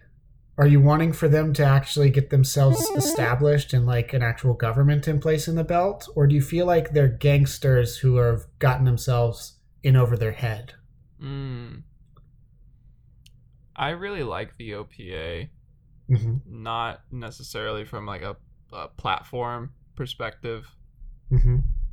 but more from I like what the book does with the OPA. I like how it really paints it as kind of a shades of gray thing, that there Mm-hmm. are it's not one cohesive entity. It's a lot of people kind of coming up together under the same banner, but that have different ideologies, that have different goals. Mm-hmm. And so there are sections of the OPA that are way more respectable, and there are sections of the OPA that are just, like you're saying, gangsters or murderers that are using the OPA name to get away with whatever they're trying to get away with. I too really liked that. I liked the grays. Yeah. So I hope that one day, it would be cool to see the OPA stabilize and Mm-hmm. turn into like its own force in the belt. I don't think that'll ever happen. Oh, okay. So you think that this isn't a happy book, so they might not ever get to be stable. They might be the punching bags of the soul system throughout the series. I think that for as long as they are decentralized in the way that they can't be unified. I think it would take them having to move to a single gravitational body for them Mm-hmm. to become a power like an Earth or like a Mars, where it's very clear to say, like, this is our space, don't come in Mm-hmm. it, like, these are all the rules that we're going to live by. Whereas with living in the asteroid belt, every single asteroid's kind of different and they're all spread apart, and there's not really a good way to like keep a cohesive control over all of them. So I think just like by structural limitation, the OPA Mm-hmm. is not going to become anything more defined. Not necessarily like a good or bad thing, or a happy or a sad thing. Gotcha. So, did you have this same conspiracy theory that I was starting to form towards the end about them, though? What's your conspiracy theory? That they're like part of one of the two governments already? Yeah, that would be pretty cool for it to pop up. I was actually though thinking about how every now and again we would get little like windows into what Julie was doing, Mm-hmm. and I might have missed some details, but towards the end I started to see like I started to put all the yarn and the pictures on the big board, and I was like, what does this mean? And I have this suspicion that she was actually doing everything with the proto molecule by order of the OPA, Mm-hmm. and that they were not opposed to the Eros incident happening, or were active in making it happen. Mm-hmm. Is that like a thing that you felt as well, or did I miss like details that explained more about what her mission was? No, I didn't think that, but I don't think you're wrong. Like that would make a Mm. lot of sense, because they also talk about throughout the book how much the OPA and really all of the Belters feel that Mhm. they're already not like human anymore. Mhm. How separate they feel from people who are from Earth or from Mars, who have grown up in a gravitational environment with all the comforts of an atmosphere and blah blah blah. They speak their own language. They're very much like a people who don't fit in anywhere. So it wouldn't Yeah. surprise me if they were also people who were more willing to try an experiment that would give them uh, uh, a step ahead of the competition. That I feel like is at least one of the shining parts of the book, Mm-hmm. is that was something that didn't ever get explicitly said. It might not even be true, but we at least have some of the hooks to see where that would be plausible. Mm-hmm. Like they did a good job with that part of the universe to me. Yeah. I really hope that they weren't involved. Fred is kind of a shady dude sometimes, so Mm-hmm. maybe I part of Like the optimist in me though is like, man, why can't the Belters just have their own thing? Right. Poor guys. I mean, poor guys, poor Mormons. Oh yes, I have this on my notes here as well. So can you explain to the readers just the high level, because it wasn't in the overview, what the Mormons were doing in space? Yeah, so I'll explain to the listeners. You called them readers, but maybe they're reading the book. If you're reading the book, you already know. So the Mormons are in space building a ship which will take all of the Mormons somewhere else. And it's a big ship, and they're calling it a generation ship because it's going to take many generations for them to get wherever they're going. Mm-hmm. But it's out of the solar system is where they're trying to go. So that way, I guess they can have their own Mormon planets is somewhere away from Earth. Mm-hmm. They don't really dive into it that much in the book, but Mm-hmm. it is kind of interesting, I think, how that lines up with some Mormon theology about what Mm-hmm. happens after you die, and like the quality of your life, whether or not you're a very godly person, determines like things like if you'll get your own planet after death. It makes me wonder if maybe the Mormons in the universe of Leviathan Wakes are trying to get a jump start on that. I loved that little connection to the whole get your planet thing. I Mm-hmm. loved it. It's part. I have a few Mormons that I see every day, Mm-hmm. and so it was just really entertaining to like flip through the pages, and I look up and I'm like, you guys are gonna get to go in that ship. They're not gonna get to go in it. They'll be dead. Yeah, but in reality, the ship that I was talking about in the summary, that's their generation ship, and the OPA steal it from them. And so Right. I couldn't help but feel a little bad for them. Like, oh, the Mormons, they're really rich, but all their money goes to waste.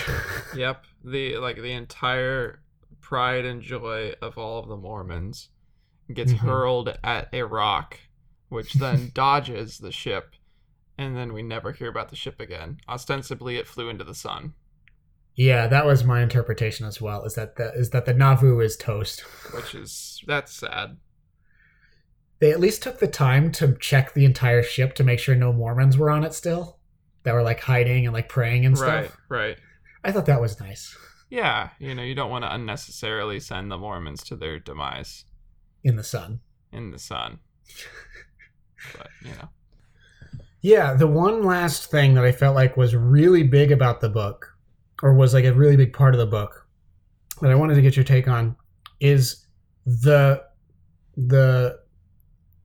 dialogue that Holden and Miller have at several points during the book about information and what the right thing to do with information is. Mm-hmm.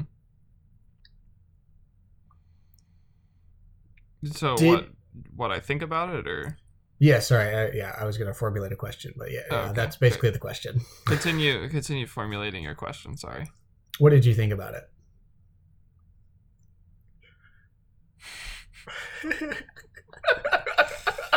Oh man, fell for that one. You just had a better way of phrasing it. Sorry. Go ahead. I thought that it was a good point of tension between the two characters. Mhm. Miller was more a fan of keeping things a secret and only sharing information with people that absolutely need to know that information. Holden is very much more everybody should know all of the information because if there are no secrets, then nobody can hide. Mhm. I think that there's a middle ground, and I think that's what their differences are meant to illustrate. Mhm. It's probably true on some level that most information should be shared in public, Mhm. and then there are things that are intimately private that need to be kept secret between you and whoever else it is that you're keeping a secret with, or even just yourself. Mhm. So I think both have their merits to their arguments. I liked how much of a clear-cut distinction it is between, like I said before, somebody who's pragmatic in Miller, who's just trying to get the job done, and somebody who's more idealistic like Holden, who doesn't really know what the goal is, but has a set of beliefs that they're going to operate by. Yeah. Did you feel that that one of them was easier to listen to than the other? I think that Miller's is probably the more sympathetic point of view in my from my reading. I could see how people would read Holden's as more sympathetic. I think Holden's is just more naive. And I think that they call that out in the book. Like, Holden tells Miller, like, you're not nuanced. You're just an asshole. Yeah. But I do think that Miller's point of view is a little bit more appropriate in most cases. Now, that is kind of contrasted with the fact that in the book, Holden leaks information twice to the solar system about something that could have been kept secret, and then the third time when he has the opportunity to do that and is stopped and doesn't, the information gets out anyway. So that's true. It's like, it's one of those, it's gonna happen, so if you really believe in it, might as well do it arguments. I could see that as being persuasive to some people. That to me is more of a tragedy of the commons type argument, though, that as long as everybody believes that you shouldn't, it wouldn't happen. So gotcha. I too also thought that, at least as written, Miller's perspective was easier to get behind. And the entire reason I say that is because, I kid you not, the second time that Holden found out something, I can't even remember what it was at this point. It's just like blind rage in my head.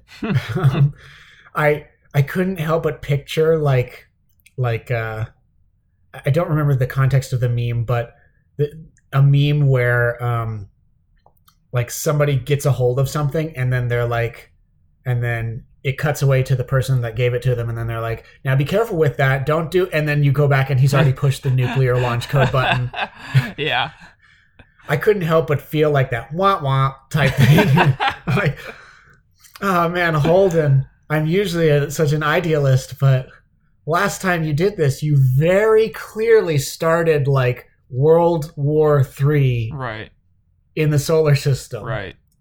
It felt like, oh man, here he goes again. Whereas Miller, at least, like, the time, like, he at least every time was like, we got to think this through.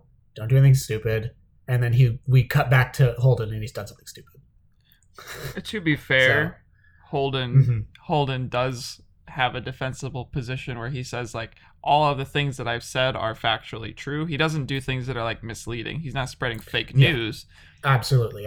He's just being rash and, like, spreading news that doesn't need to be spread. It's like, yes, what you said was true, but it's also not something people should hear right now. Because in the first instance, it ignites the conflict between the OPA and Mars. Yeah. And then in the second instance, it ignites the conflict between Earth and Mars. Yeah.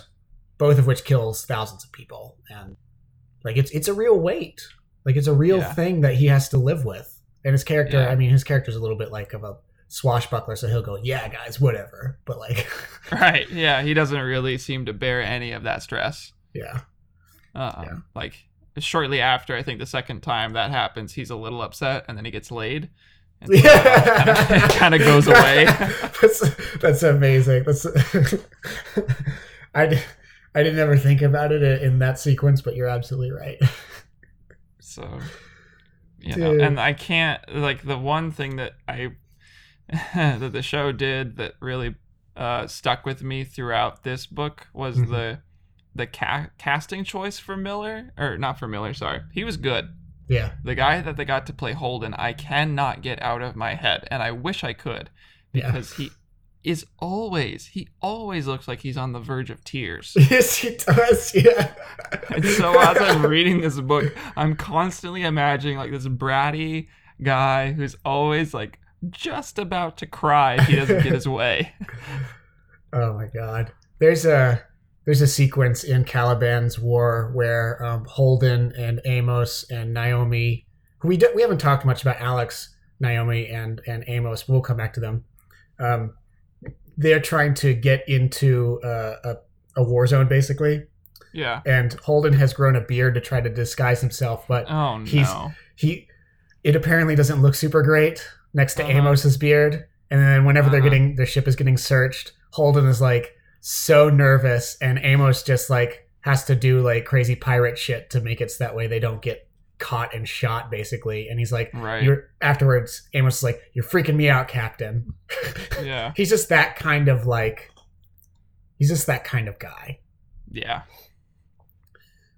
Oh man, we've gone so long in this episode, but we only just now have talked about Amos, Alex, and Naomi. Yeah. I hesitate to keep going, but in 140 characters or less, what do you think? They were good supporting characters. Better in the show.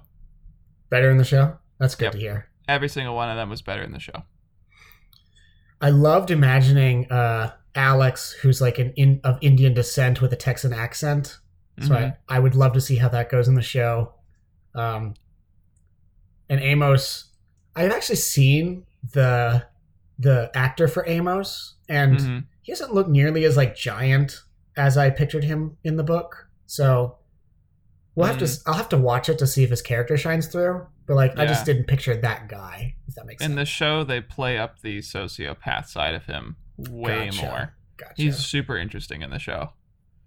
That's good. That's really good. And then Naomi is also way better because she's like much more driven. She's got her own characterization. She doesn't suck up to Holden all the time. Like she's very capable, far better in the show than she is in the book. Yeah. Okay. So I like the supporting cast. That's really good to hear. Okay. Cool. Like you said, we have been going through the Expanse, and there's a lot more to cover about Leviathan Wakes, but I think it's all best left said for maybe another time. Absolutely. Final thoughts. What do you think? Absolutely average sci-fi, easy, great read, cool universe, interesting characters. 4 out of 7 on the Daniel scale. Nice.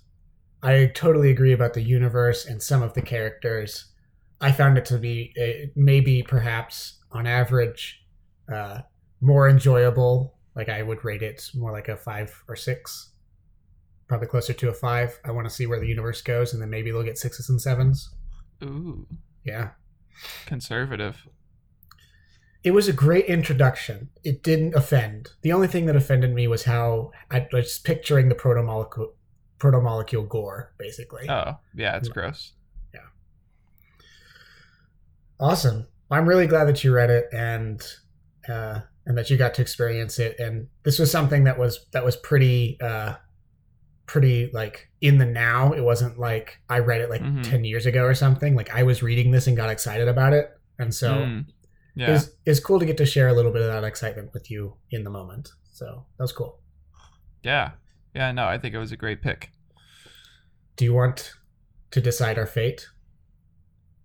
I will let the dice, well, really in this case, the die, decide our fate for us. Cool. So, because we've done a book, the 3 other categories that we will be picking from will be movies, TV, or games. I've got a 6-sided die here. If I roll a 1 or a 2, we'll do a movie. 3 or a 4, we'll do a game. 5 or a 6, TV series. Let her rip. It's happened. It did? It's finally happened. I can't wait to have absolutely no time in my life. Are you ready for this? I'm ready for something. So I have rolled a 5. Yeah. Which means that we're going to do a TV show. Yeah.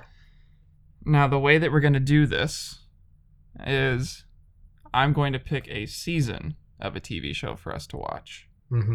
Which is, I think, a comparable amount of time to how long it took us to read this book. You could probably watch a TV series in the same amount of time. So we're not going to watch the entire show, Gotcha. start to end. But I have to make you dance a little bit first. What do you think? It's gotta be Blade Runner 2049. How do you always know? You've guessed it every single time. So I think a reasonable guess, but you might not go for this, is Westworld, because you've asked me to watch that before. Okay. I can throw out some other ones though. No, it's a good guess. That's a good guess. We'll stop there. Oh, okay. It's not Westworld. Oh, okay. I'm gonna make you watch a TV series you've probably never seen before. You've never really experienced anything related to it. We're gonna watch The Expanse. No, I'm kidding. We're not gonna. The one thing I told myself I didn't want to do after reading the book. Because I liked the book so much that I wanted to We're keep not it. going to do that. Oh, thank God. No, the show that we're actually going to watch is a show that's been recommended to me a few times that I'm really interested in, because not only does it sound like a good show, but it's a show that you and I both have some academic training in this field. And that show is Mr. Robot, season 1.